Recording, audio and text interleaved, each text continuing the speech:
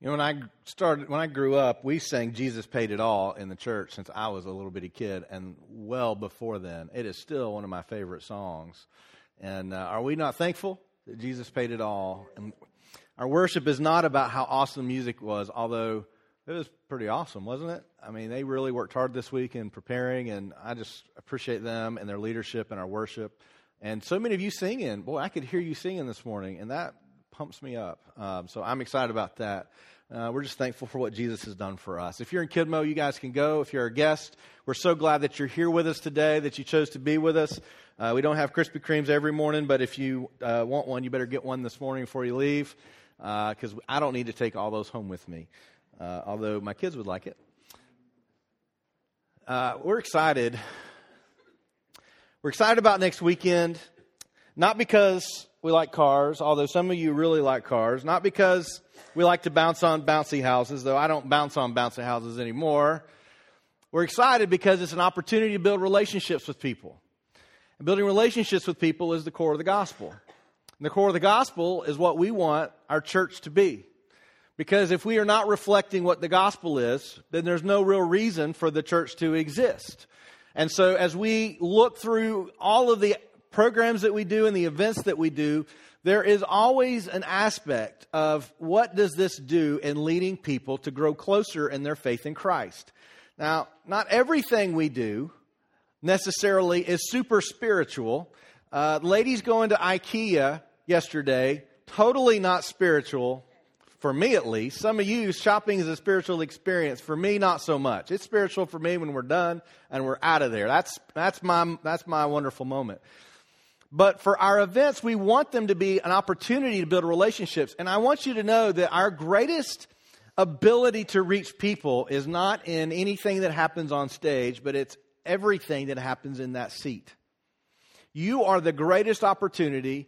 You are the greatest tool that we have to reach people, because we come up and we prepare and we do stuff here, but it is in living life and in spending time with people that real relationship that can lead to the gospel being shared in a relevant way. That's when it happens. It doesn't happen by a pamphlet, though. I'll go to the gym sometimes. I do go to the gym sometimes. You may not believe me. I do show up sometimes. I still go in and I see pamphlets that churches leave on the counters and places. And I always pick them up because I'm a pastor. I want to see what they're saying. I want to see what they're doing. And hey, is that something we should be doing? But every time I pick one up, I think I would never, if I was not a Christian, this would not only not interest me, this would turn me off, because this person has had no face-to-face contact with me. See, our greatest opportunity to share the gospel is when they see we're real people, isn't it? I mean, I am. Some of you are pretty perfect. Me, not so much. But when they see not so much, then maybe they realize the gospel isn't just for those people who are perfect. And instead, it's a place where we can say, listen, I'm screwed up. And Jesus saved me. And He continually changes me every day. And so as we go through this series, Blind Spots, our hope is that we uncover some things, not that we don't think are important, but they tend to be swept under the rug, and we don't necessarily think about them very often. And when that happens, what ends up going on in our minds is we begin to chart a course, forgetting about some of the things that are most important, until one day we get blindsided and we don't realize we have left out something that is crucial in our lives. So as we go through this, and you already know we're going to be talking about generosity, some of you are already thinking, why did I not sleep in this morning? It's the most exciting sermon to have on a Sunday, isn't it? And if you're here and you've already moved your mind to the place that we're going to be talking about money this morning, understand it's going to be mentioned. But when we take the idea of generosity and we make it just money, we have forgotten or lost what it means to be generous. There is so much more to looking and being generous in this world. There's so much more to sharing the gospel in that way. And I sometimes wonder, why is it that the gospel, it does not spread like wildfire through the world? Now, there are places that it is. Most of the places that the gospel is spreading quickly are not places that you and I visit frequently. It's places you may not even want to go. It's a place where you would be persecuted if you showed up, because they're persecuted on a daily basis.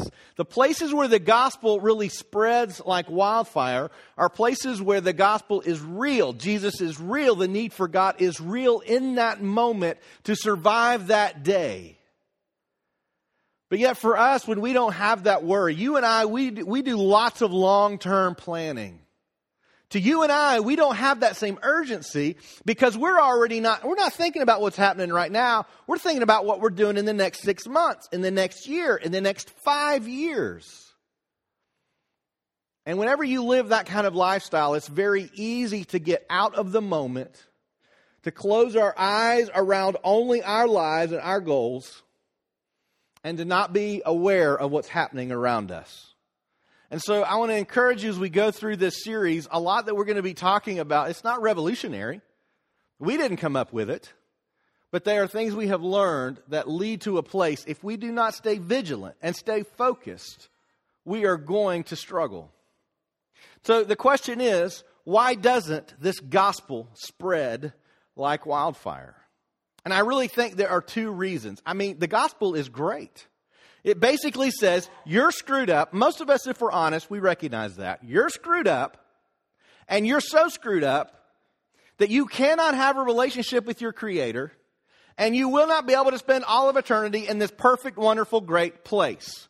But if you recognize that Jesus Christ, God in the flesh, came down to be among us, gave His life on the cross so that you could be forgiven without ever having to make better all the bad things that you did, you can have a relationship with Him. Not only can you have a relationship with Him, you can be in His family. And when this one day comes of judgment where we have to give an account for our lives, He will say, I have him covered. And then we get to spend all of eternity with Him in heaven. I mean, why would someone not want to do that? Clearly, if you don't believe God is real, you would not be interested. However, there are very few people that really don't believe that God exists. There are many people who believe God doesn't exist in the way that we talk about, but there are very few people that look around the earth, look around the world, and can say there is no God. There's very few people that do that. I think there are 2 things about the gospel that turn people off. The reason that people say this is not for me, number 1 is repentance, because that feels good, doesn't it? That always feels good. It is that time that you have to say, it is not about me, it is about God. I have moved in a direction that is wrong, and I need to change and turn. And most importantly, I need to bow before Him. And that is not comfortable when you are used to being the center of your world. The second one is because throughout Scripture, what we have are consistent teachings that say a follower of God, a follower of Jesus, will be radically generous. And for most of us, our first concern and our second concern is ourselves. And when we're worried about ourselves, and we think, I need to somehow care for others, but I'm not really sure I've got enough for me, then that call to generosity can be overwhelming for someone to say, this is just not for me. Generosity at its core is a point that you and I recognize, not that what I have I'm supposed to give to you. Not that what you have you're supposed to give to me. That is not what generosity is. Generosity at its core is simply when we recognize it is no longer you and me, or you versus me. It is the moment that we decide there is a we that is more important than me. Does that make sense? Throwing a lot of pronouns at you. And if my wife's not in here, she's in kids ministry, she'd be correcting my grammar. But generosity at its core is when we recognize we're a part of something bigger, and we must be focused on all of us together, not just the one individual. Generosity is that time when we recognize, there is really enough in this world to take care of my needs, and I can give some to others. Generosity at the core is whenever we walk through life and we take the blinders off and we become observant to where the needs are around us, that we can jump in and help. Now, we can't all help with everything. If you need lessons on how to ice skate, I cannot help you. I can show you how to fall. I can probably show you how to break something. I can't show you how to ice skate. If you need help and you need to be bailed out of this bad investment opportunity and you owe tens of thousands of dollars in this bad investment opportunity, I can't help you. I will sit with you. I will cry with you. I can't give you tens of thousands of dollars, right? There are some situations in which there are needs we cannot meet. And no matter how much we would like to take away the guilt of others, there's only one who can take away the guilt of others, and that is Jesus. I can't do that for them. We can't meet every single need, but yet we take the blinders off and we look out and we realize God has so blessed us. God has given so much that I can survive on less than I have actually received. Now, there have been times in Deidre's in my life that it felt impossible to be generous to others simply because we could barely make it ourselves.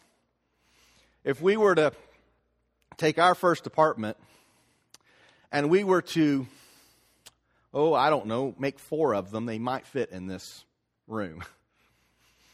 When I left my parents' house, we left a large house and things were great and everybody had their own room and there was a space for everything. And we moved into our first apartment. We were on top of each other all the time. We had stuff everywhere. If you wanted to sit down, you could sit at the kitchen or you could sit on the couch. If you wanted to move between the two, it was one step away. There are times that you go through different periods and we don't all have all of the same stuff, but God has all given us everything that we need. We have to acknowledge that He supplies more than we need. I don't just mean financially. God has supplied you with talents and abilities. We've seen some already up here today. I could hear some of it out there this morning. Some of you can sing. And we need you up here singing, right? Leslie's saying, yeah, get on up here. She's got some honey. They were snorting honey up here this morning trying to hit those high notes. They'll have extra for you too. So come on up. Some of you have talents and abilities. For example, I read an article this week that said one of the distinctives of Christians in the world is that they read more than anybody else. Christians read more books than any other group of people in the world. Isn't that interesting? Well, we've got a reader in the room through Brian Tucker. He's not only a reader, he's a writer. And we have a whole library now that he has donated books, and he's read them all. It amazes me he's read all those books. I don't know how he has time to do anything else. I don't have the same skills and abilities that he does. Every now and then Brian's a guest writer on our blog, and man, he always writes better than the rest of us. He's so good at writing. If you need a book, he's been so generous to say, these have served me well, and he's brought a ton of books in here in our green room. If you want to walk back there, and some of you have already taken some, you can grab them, you can read them, you can bring them back, you can pass them on to somebody else. There are all kinds of ways we can be generous to somebody else. If you got coffee this morning, you did not get Hardee's coffee, but you got a Hardee's cup, right? Those were all donated by Jack Jones, who was up here playing bass. And he builds Hardee's for a living. Isn't that awesome? I would love to build Hardee's for a living. I mean, you could have hash browns like all the time. And so he's donated just tons and tons of cups and lids and stuff so that we didn't have to go out and spend money on that. Now, you may not have access to tons and tons of coffee cups, but you have access to other things. Not only that, you have skills that can help somebody else. You may see somebody who's trying to make a job change and they have no idea how to make that job change, yet part of your job or part of your gifting is the ability to help people move to different seasons of their life. When you take the time to stop and say, this person needs help moving to the next season of their life, and you use your talents and abilities to help them make that step, that is generosity. We all have those tools. There are times in our gifting that God gives us because every believer has a spiritual gift, that the Holy Spirit is active and working in their life. And every one of you have a gift or a fruit of the Spirit in which you can use that not only in your careers, but you're supposed to be using it in your church. The whole purpose of a spiritual gift, if we read through all of what Paul wrote about it, is that it is to build up the body of believers. Interestingly enough, some of those gifts like teaching can be used outside of the church. Generosity is when we use it without you getting a paycheck for it.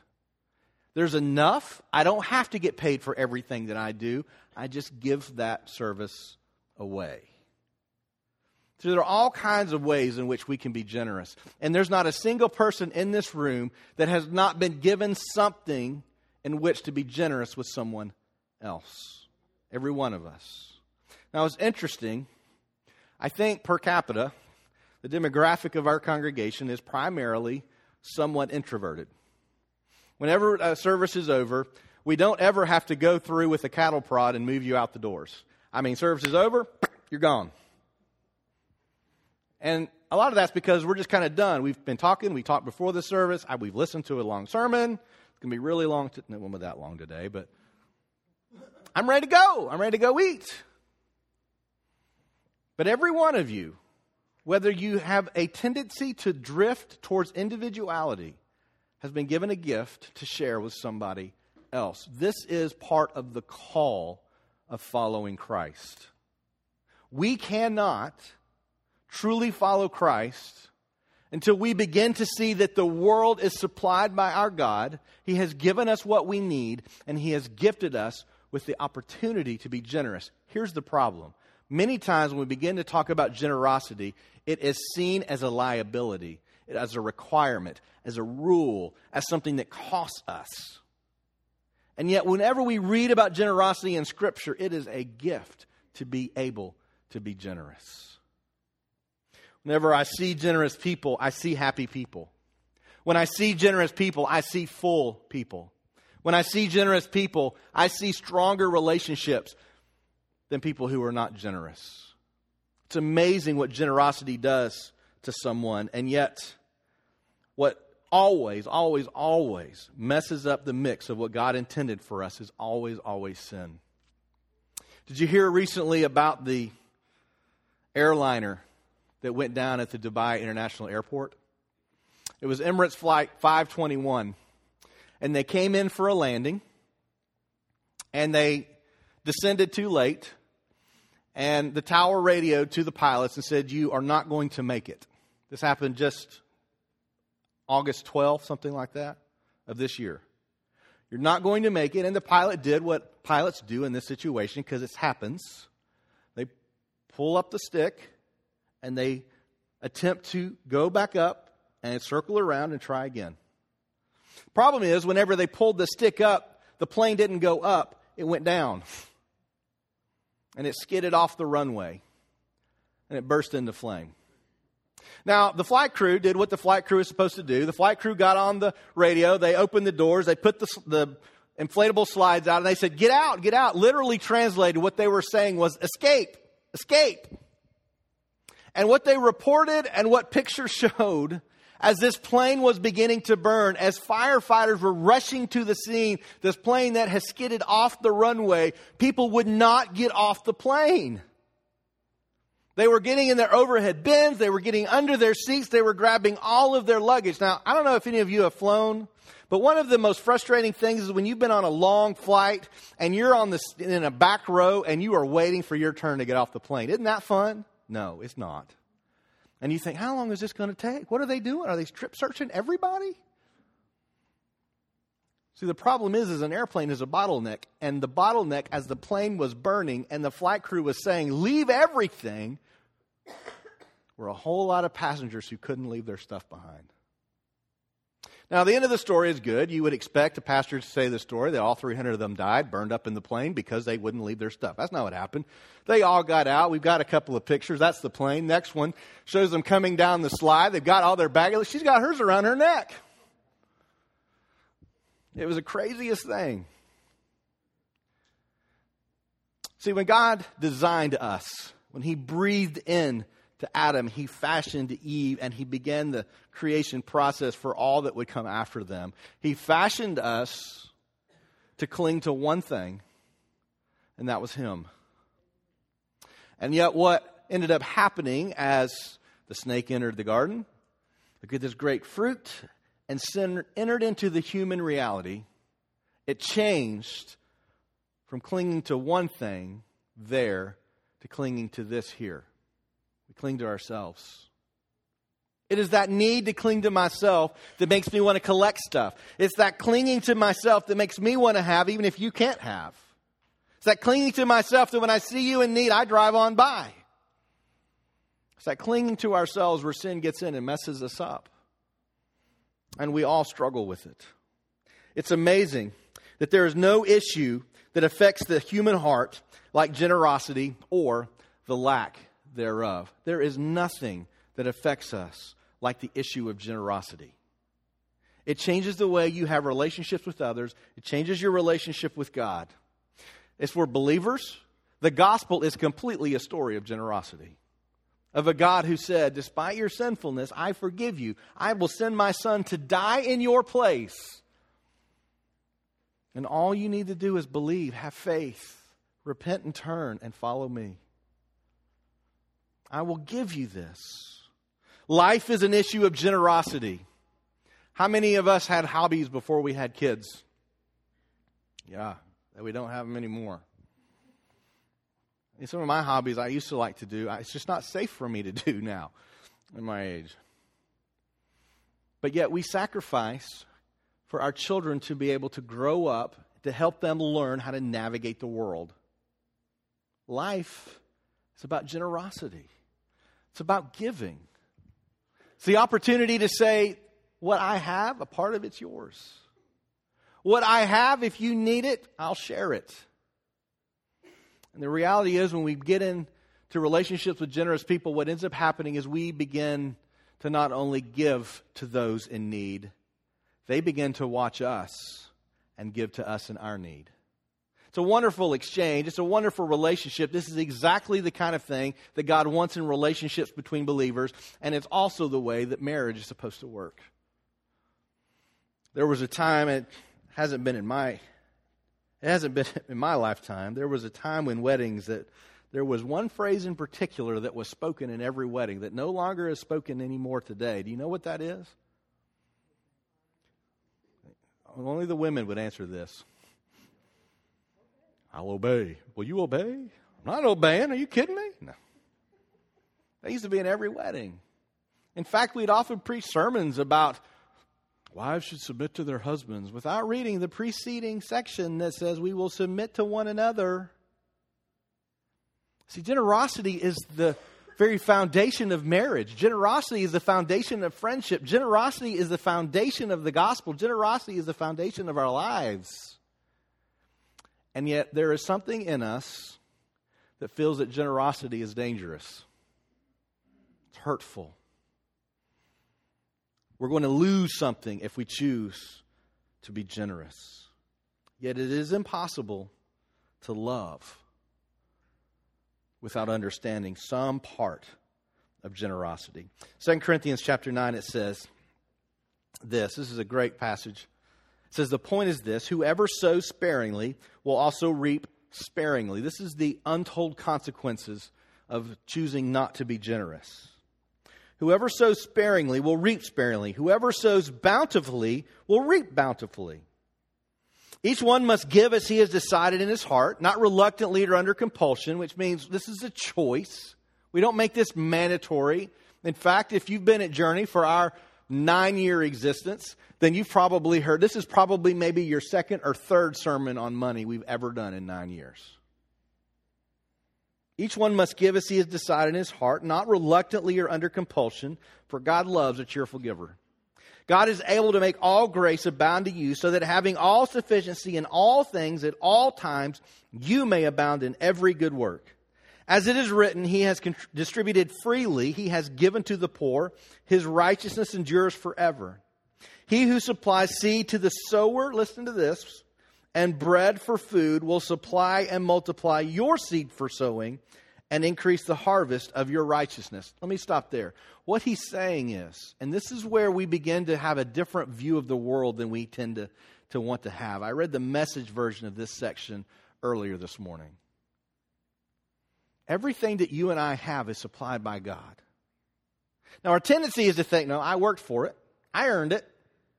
I made this happen. I put the hours in. It were my skills, my abilities that made that happen. And yet, God always takes it back to the beginning to that creation moment where God supplied the seed for the sower. He provided the talent in which you have a career. He provided the skill in which you are able to live comfortably. Now you have had a part. The farmer has to sow the seed. If the seed sits in a barrel, it doesn't do anything. If we never exercise those skills, abilities, and talents in which God has gifted us, then they will never come to fruition. You have a role to play. But at the end of the day, we have them because God has given them to us. He's allowed us to do those things. Verse 11, you will be enriched in every way, to be generous in every way, which through us will produce thanksgiving to God. For the ministry of this service is not only supplying the needs of the saints, but is also overflowing in many thanksgivings to God. In other words, we say, God, thank you for what you have given to us. By their approval of this service, they will glorify God because of your submission that comes from your confession of the gospel of Christ. That is the motivation in which we are generous with others. The generosity of your contribution for them and for all others, while they long for you and pray for you because of the surpassing grace of God upon you. Thanks be to God for his inexpressible gift. Now, you would expect a pastor to stand up and say, it's good to be generous. Wouldn't you? You wouldn't expect me to stand up and say, you know what? Just take care of yourselves. Don't worry about anybody else. You would expect me to say that. But what you might not expect are all of the studies, the psychological studies that are put on by government agencies, by colleges, that say the very same thing. Generosity is good for the soul. Researchers at the National Institute of Neurological Disorders, I got to read it because I can't remember all this. The Institute of Neurological Disorders and Stroke collaborated with the National Institute on Mental Health and the National Institute on Aging. They discovered this: altruistic giving or generosity has a psychological effect that makes you feel happier and full. Not a group of Christians said that. Researchers at Indiana University, they surmise this. When you do something good for another person, you encourage the release of endorphins, otherwise known as the feel-good chemicals, in your body, which brings about a helper's high, they call it, and it helps fight stress.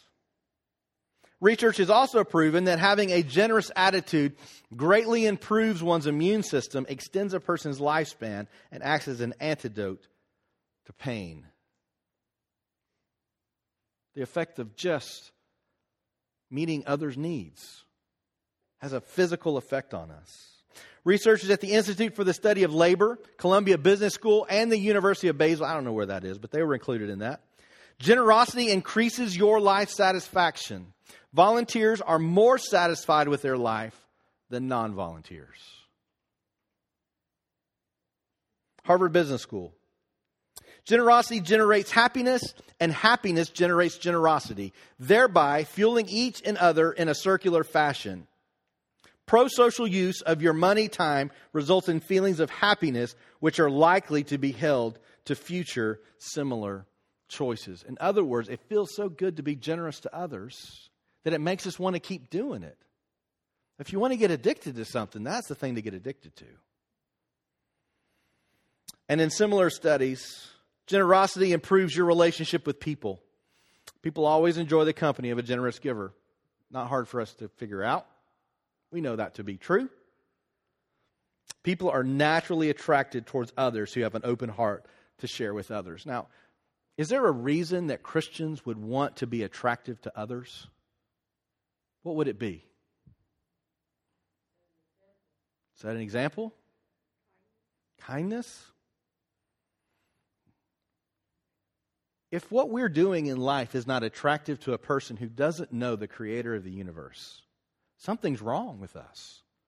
Something's not right. If we look at God and our lives are worse because of it, then something's not right. And no one would ever be interested in the gospel whatsoever. But when they look at his followers, and Jesus literally said, "You will be my witnesses in all of the world." He also said, that you will show other people that you are following me by the way you love. There's a reason for us to be generous. It attracts people. Now, if it attracts people to ourselves, and let's say I do something for you, and then you are beholden or you think well of me, and I take full credit for it, then I've completely cut God out of the mix. And instead of being generous, what I have sought is to buy your praise and my glory. I'll buy it from you. I'll do something for you so you'll make me feel good about me. That is not generosity. Generosity is when we change from it's you and me to we. To we. We're interdependent on each other. We need each other. Whatever your needs are, I'm there to help you with. Whatever my needs are, you're there to help me with. We're able to work together, and we're able to do so much more together than we could if we were apart. As we look through Scripture, the results of generous living, they really are astounding. Proverbs 11:24 says, "One gives freely, yet grows all the richer. Another withholds what he should give, and only suffers want. Whoever brings blessing will be enriched, and the one who waters will himself be watered." The reality is that it is easy to talk about generosity in financial figures because that is the most personal way to be generous. There is no other more personal way to be generous than to lower your bank account for someone else. You feel that. There is a tangible, measurable loss to what you once held in your hand that is now given and they hold it in their hands. However, if that's the only way we see generosity, then we will begin to praise those who God has blessed with large incomes, who are able to give much. All of a sudden, they would become the standard, and yet consistently Jesus held up those who had little as the standard. The story of the widow's mite, we're not going to read it today, but the story of the widow's mite is incredible, where he looks at those who had plenty, and they came into the church, and they put a little of their abundance in. And yet this widow came in and she put just a penny in. It was all she had. Jesus said, that is generosity. Not because she gave a particular amount, but because of her motive and the drive behind her giving. Generosity changes us. It shows there's something different in us. In the world that you and I live, Deidre and I have had different seasons. We're all in different seasons. Many of you are in our same season of life right now. When it was just Deidre and I, we had time to do all kinds of stuff. We got to go out on dates. We got to go see movies. We got to have fun. We had friends over all the time. And then we had Jake. Jake in the room? He's not. He must be helping in kids, so I can talk about Jake. Jake came and ruined all that. But when those kids come along, sometimes money's not the most valuable thing to us anymore, is it? Time becomes more valuable. And then a second one came along, Emma. And then the third one came along, and we realized who's going to hold his hand across a parking lot. I got one, and Deidre's got one, and now we've got a third, and now we have a fourth in our household. And as your kids grow and then they get up into these teenage years, you find out, not only do I not have any time, now I spend all my time worrying about them, right? Those of you who have college kids or kids that are grown, you're saying, man, you don't even know half of it once they get out from under your roof. Time is something that we have a measure of to be generous with others. There are times whenever my schedule is packed, and there are times my schedule's not packed. If there's a need that I can help with, sometimes it has nothing to do with the cost of the help. It has everything to do with the time that I'm willing to sacrifice for someone else. You have time in order to be generous with. You also have your spiritual gifts. I've already talked about that. Using them not just for our own profit, our own benefit in our jobs, but in the church to build up the church. We have our financial resources. Let me hang out here for just a second. One of the most dangerous things in our world is greed. Now, I doubt that is a major issue for anyone in this room. But you're in an election cycle that's fueled by greed, isn't it? Maybe not greed for money, maybe greed for power, greed for influence, greed for control. It's not really appetizing, is it? Greed is not appetizing in any way.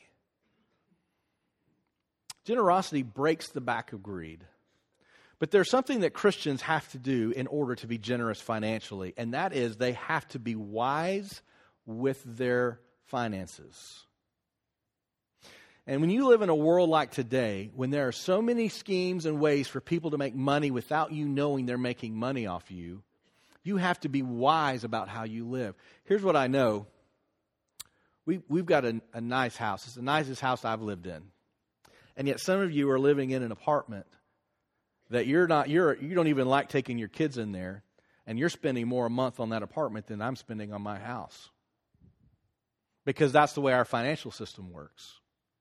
And the reason you're doing that is because you've got to come up with this big down payment in many ways in order to get into the house that you want to have. But if you would take some time to get your finances in order, you'll get out of that apartment and you'll get into that house that you want and save money. Another thing that I know is that some of us, we're hooked on certain things that distract us because our lives are not what we hope they will be. And we struggle to be generous, and we think, I can't be generous, I can't help. And yet we go out and we spend money on things we ought not be spending money on. If you want to be able to be financially generous and you want to experience that happiness and fullness, not only Scripture talks about, but psychologists talk about that aren't believers, you have to be wise with your money. It may mean that we don't spend it on the things that we do. Maybe I don't go out to eat every meal. Maybe I don't go out and buy another pack of cigarettes, or I don't fill up my, I don't even know what you call it, my vaping pipe, or I don't go out and buy another 6-pack, because that stuff costs money. And those who are able to hang on to it, hang on to that money longer, know that you have to be wise in the way that you spend. Christians ought to be the wisest spenders on the planet. We should be able to look at the things that we have and be able to determine, is this a wise use of the resources in which God has given me? Now, I would like to tell you that Deidre and I are the example for you to follow. I would like to be able to say that this morning. I would like to be able to say that every penny that leaves our pocket has a purpose, and we know where every penny has gone at the end of the month. I would love to be able to say that. We about 3 times a year sit down and say, that's the way we need to be, and then here we are. Some of you are the same way. I'm not suggesting that you have to be altruistic with every dime that you make. I'm suggesting you won't have any money or any resources to help others if we are not serious about controlling the way we spend. So financial planning for a Christian is a requirement. And if you're thinking, you know what, we just don't make enough money to do any kind of that planning, then you never, ever will, no matter how much money you make, if that's your mindset. Now, I'm not Dave Ramsey, and I'm not about to bust into my $300 a year plan in order to help you make a 6-figure salary by Tuesday. But I'm telling you, as Christians, we have to be conscious of where we're spending so that we can use the resources God has given us to benefit others. Oh, I wrote on my list lottery tickets. I won't get started on that. I don't want to step on too many toes. Lottery tickets are a bad thing, by the way. Don't buy lottery tickets. What else we have to give are our lives. Our example is Jesus. And it is the most precious thing to any of us, our very life. See, money is important until you get sick. Being able to go out and do all your favorite hobbies is important until the doctor says we're going to have to take one of your limbs off. Going out and going to every favorite vacation spot you want to go to, that's big time stuff until you go and they say you've got 6 months to live. You see, our lives are the most intimate thing we have to offer. And Jesus is very clear that there may be times that our lives will be asked of us in generosity for the cause of the gospel, just as Jesus gave his life for the cause of the gospel. That's one of the reasons I think that it's spreading. The gospel is spreading in China. It's spreading in the Middle East. It's spreading in North Korea. They know that by following this example of Jesus, it could cost them their life. And the people that they do life with see it, and it is so important to them that they're risking their life over it. I got to have that. That's why we struggle with that in this country. You and I don't struggle with that. Not yet. Maybe we will, but not yet. It's important that we understand our lives are part of what we have to give to others. Praise is another thing that we have. We can give to others. First and foremost to God, because God deserves the glory. But it's amazing what happens when someone is struggling and you come alongside of them and you encourage them. Praise requires us to look and see what others are doing well. How can we celebrate someone else when much of the world is interested in getting others to celebrate them? Let me tell you what I've done. And yet as Christians, we have to look and see what is praiseworthy in others. Praise is an area of generosity within our lives. Our service is generosity. Those who are with our kids right now, those who lead our small groups, those who lead in worship up here, those who make coffee, those who work with our youth, those are areas of service. And that is an area of generosity because every single one of those people have something else they can be doing with their time. Our service, our gifts, that is an area of generosity. To encourage you that generosity unlocks our hearts to the influence of Jesus. If you've never thought of the gospel in this way, Jesus freely gave his life so that you could be his family. By being his family, we have an eternal future in heaven. It's incredible. God freely forgave us of our sins. Not only did he give us his Holy Spirit, he promised us we would be with him forever and that we could experience him right now. Right now. Now, I know this generosity talk is fun for preachers, not fun for a lot of other people. It is for those who have discovered that true joy comes in being generous.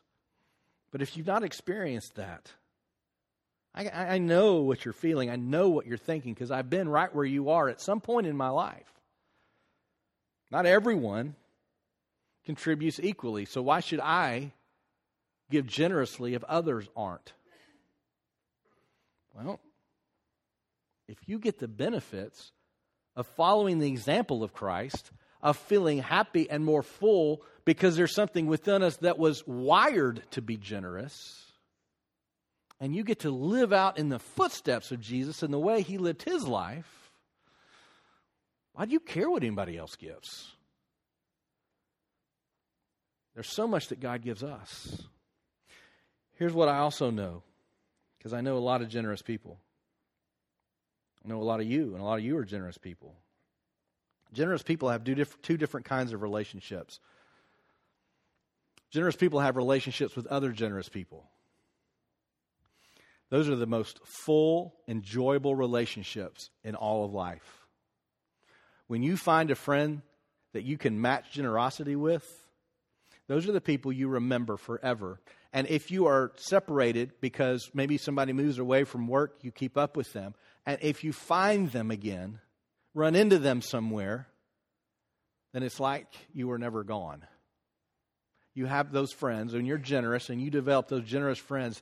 That is the life-giving foundation for which you will live your life in those relationships. But I also know that if you're generous, there are going to be people that are going to come alongside. They're going to see your generosity, and they're going to want to take advantage of it. This is one of the reasons that people choose not to be generous, because they are going to take advantage of me. And I am not going to be taken advantage of by anybody. Men tend to struggle with this more than women, because we don't want to feel like somebody's got the drop on us. But the truth is, you're going to have those relationships. You cannot not have those relationships. If we're truly honest, which we never truly are, but if we were truly honest, that's the relationship Jesus has with us. Because he's so generous with us, we are rarely generous back. So when we get on our high horse, when I'm generous and they're taking advantage of me, we take advantage of Jesus all the time. And yet he still loves us. Those who are not, they rob us of life. They make us bitter and cynical. They make us want to give up. Maybe it has nothing to do with finances. I've served 3 times this week, and they haven't served in who knows how long. Leads to a lack of seeing the validity of what God is doing through your generosity. It makes people want to stop. It's where we no longer are we. It's clearly you versus me. The we is gone. I want to encourage you that if you are struggling in this area, because you will, if you have decided to be generous in your life, and others have attracted themselves to you, constantly asking for favors and asking for more and more, let me just give you 2 things to encourage you. 1, you don't have to stay there. You don't have to stay there. God did not say continually give and give and give and give. He wants us to be wise. The greatest givers in the world are some of the smartest givers in the world. They find worthwhile places to give. But let me also say this to you. Your generosity, it has to be founded not in what you get for giving. It has to be founded in the foundation of what Jesus has given you. Your giving and your generosity has to be in a place where you're doing this because of what God has done for us, not what we get from other people. It feels good to get from other people. It feels good for somebody to go, man, Mark, that was so generous. I know, wasn't it? That feels good. But that can't be our motive. Jesus also sees our generosity to others. And this is where if you're struggling with this issue, this is for you. Jesus sees our generosity to others as generosity to himself. When you're giving to others, it's not just following his example. He receives that gift that you gave to someone else as a gift to himself. In Matthew 25, it says, when the Son of Man comes in his glory, talking about the end times, and all the angels with him, when he will sit on his glorious throne, before him will be gathered all the nations. He will separate people one from another, as a shepherd separates the sheep from the goats. And he will place the sheep on his right, the goats on his left. That's terrible, isn't it? Are you a sheep or a goat? Neither one of those sound like great options, do they? But we're going to be one of those 2 options. Some of you, it's clear you're a goat. I can tell. My hair's it's not as soft and curly and cute looking. I'm a goat. No, I'm not really spiritually, I hope. But we're going to have those who are following the sheep and those who are not the goats. You're going to separate. Then the king will say to those on his right, come, you who are blessed by my Father, inherit the kingdom prepared for you from the foundation of the world.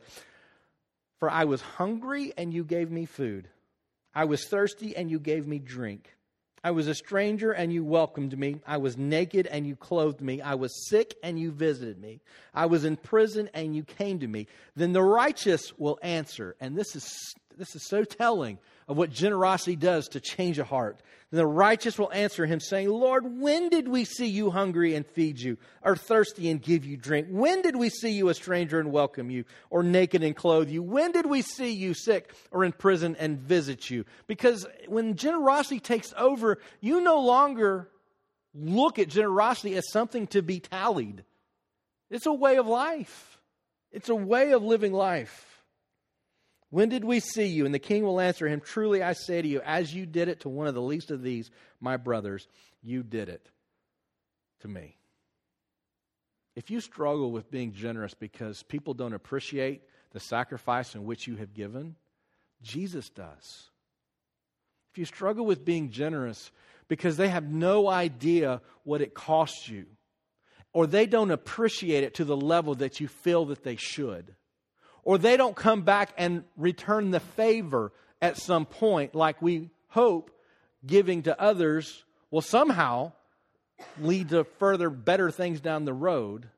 Jesus sees it, and he receives it as a ministry to himself.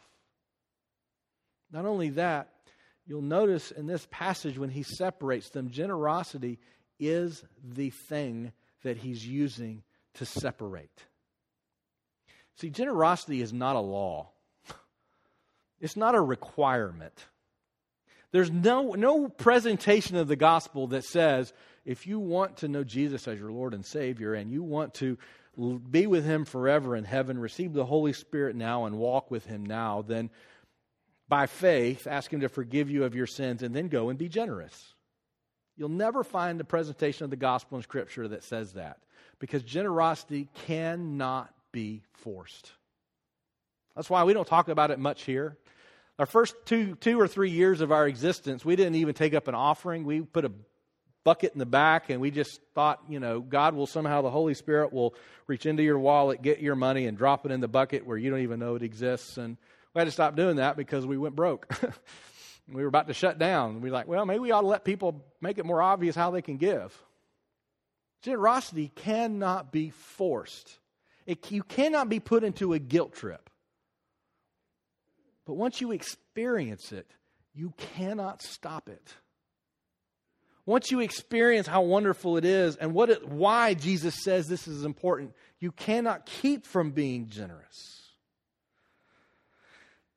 Some of the consequences, and I'm finishing up here, some of the consequences, we choose to live a life without being generous.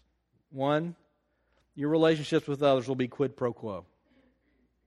I give to you based on what you give to me. Those are some of the most shallow, meaningless relationships you'll ever have in life. Quid pro quo. Number two, if we fail to be generous, our church can't reach our community. It won't happen. There is a part that when we give to the church, it is not only an act of generosity, it's the thing that funds us and helps us to move forward. It's not just money. If we don't have people to serve, we can't provide opportunities for children's ministry. We can't do youth ministry. We can't have worship services. We can't do any of this stuff. And maybe sometimes that's not a bad thing. If we were just to get through all of the other stuff and say it's just us and Jesus, that is sometimes a good thing. But a church could not survive, and churches do not survive. The people of the church, the leaders of the church, the members of the church, the attenders of the church do not support the ministries of the church. It dies. Now, I'm just going to give you a heads up. It is not the reason for this sermon. When we moved into this facility, our expenses went up. Our utility bill went through the roof. Our rent went up. We believe this was a place that God brought us in order to reach our community around us. We have seen our giving either be stagnant or begin to decline. That's not a good thing when your expenses go up. Now, we're not in a desperate place, but patterns lead you to desperate places. Generosity is the thing that fuels the church. Generosity is what keeps many of our volunteers back. Well, I'm not going to say generosity keeps people in the nursery because they just love holding those babies, But they are being generous with their time and wiping the spit up off their shoulders and changing diapers. That's pretty generous. Generosity is learning a new song to be able to lead us in worship. Generosity is saying, you know what, on Wednesday nights when we're investing in these children and we're teaching them how to study the Bible themselves, I'm tired.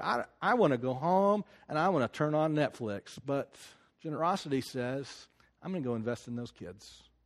Generosity is when we look around, not just in the church, but outside the church.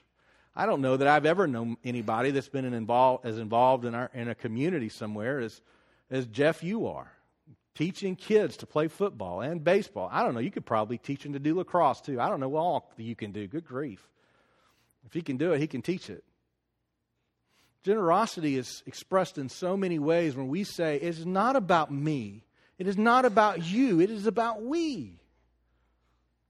And the church is one of those places that if it's not a we, it doesn't exist. And we cannot demonstrate the heart of Jesus towards those who are lost when we're withholding from each other. What we'll also experience, the consequences of not living by generosity, is we'll experience a lack of faith and a growth of fear.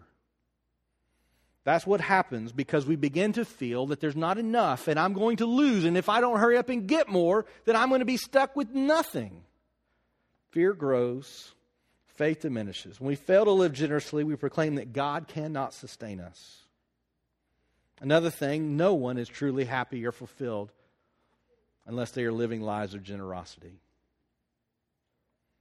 Finally, what Jesus said in Matthew 6, "Do not lay up for yourselves treasures on earth, where moth and rust destroy, and where thieves break in and steal. But lay up for yourselves treasures in heaven, where neither moth nor rust destroys, and where thieves do not break in and steal. For where your treasure is, there your heart will be also." If I was going to leave you something to remember from this, other than my bank account, if any of you are feeling generous today and you want to be generous towards me, I'll be taking checks, and I have a PayPal swiper. You can swipe a credit card. Just kidding. I don't have it on me. I'd have to go get it, but I'll meet you somewhere. God has freely given you everything you need to exist fully for all eternity. Everything you need, God is giving you. Yeah, you got to go punch the clock, but He's given you the ability to go punch the clock. You've got to manage your finances. You've got to manage that check, because I will dare to say none of us on payday go, "This is too much. This is way too much. You're giving me too much." I dare say none of us have ever uttered those words ever in our entire lives. Not only uttered the words, the thought has never crossed our mind. That's too much. I need to make less money. You do have to manage it. God has freely given you everything you need, because ultimately, when it's all said and done, that is Jesus. And when this is all said and done, you remember when we brought the rope out here? We started pulling out the rope of eternity, how long it is. And yet, our existence in this place, struggling with these issues, many that we've talked about today, is such a small portion of the life that we have with God that exists for all eternity. He's given us everything we need when we back up and see the big picture. So here's what I want to encourage you to do. Live as we instead of you and me. All right? Here's what I want you to do, because I know you're tired, you're ready to go eat. I want you to look for somebody in here. I want you to go, "I'm with you." I don't care who it is. Say, "I'm with you." I mean it. I'm serious. I want you to say it. I can't hear anybody saying it. Turn to somebody and say, "I'm with you." All right? I'm with you. Okay, now if you said it without a smile on your face, you didn't mean it. So now, even if you don't want to smile, put a smile on your face, turn to somebody and say, "I'm with you." All right. See, it feels good, doesn't it? Some of you can't stop. It feels good. I'm going to pray with you. We're going to sing one last song. Take some of those. That's my generosity to you today. Take some of those donuts with you, because I don't need them. Our last song is "Wake Up." And our goal is not that we're going to wake up and take up an enormous offering. Our goal is to wake up and we will be the body of Christ. We will experience the fullness of walking with Him and knowing all of these promises He says that we're going to experience. So let us not go with blinders on, taking the consequences of failing to see how important generosity is. But let us walk boldly, following His example and demonstrating for the world that Jesus has given us all that we need. We have much to share because we are about we instead of me and you. Pray with me. Father, God, I thank you for the opportunity to be in this place with these people. I thank you for the many examples of generosity, not just the ones that I mentioned, but the many more that go on every single day around us. Father, I pray that we would be a people that would be able to go and to show others not only the love of Christ, but how the love of Christ has changed us. I pray for those in this room, and they have been living lives of extreme generosity. And they're struggling because they believe that they're giving and giving and giving, and they're just losing, and there's no gain. Father, I pray that they would see today that every gift that they have given is not a gift to the person in which they thought they were giving it, but instead it is a gift to you. Father, I pray that on that day when we stand before you, it will not be a day when we recount our sins, but it will be a day when you will recount all of the wonderful things that have happened to us because our hearts have changed, our lives have changed, our motives have changed, so that one day we look forward to the time when you give a list of all of the ways that we have been generous with others. God, I thank you that you have demonstrated that to us, that you have given us free life through Christ. I pray if there's anyone in this room that doesn't know Christ and they're not experiencing that fullness of life today, that they will see you today. That they will be able to recognize that you have given them a gift to be forgiven of their sins, that they can repent, they can turn, they can have faith in you, and they can walk with you from this day forward. Father, as a church, help us to not only celebrate that, but to live that out so that our lives are attractive to those who are perishing, those who are struggling, those who are dealing with hurt, pain, depression, lack of purpose, and not experiencing that forgiveness that you offer. Help us to show that. In Jesus' name we pray. Amen.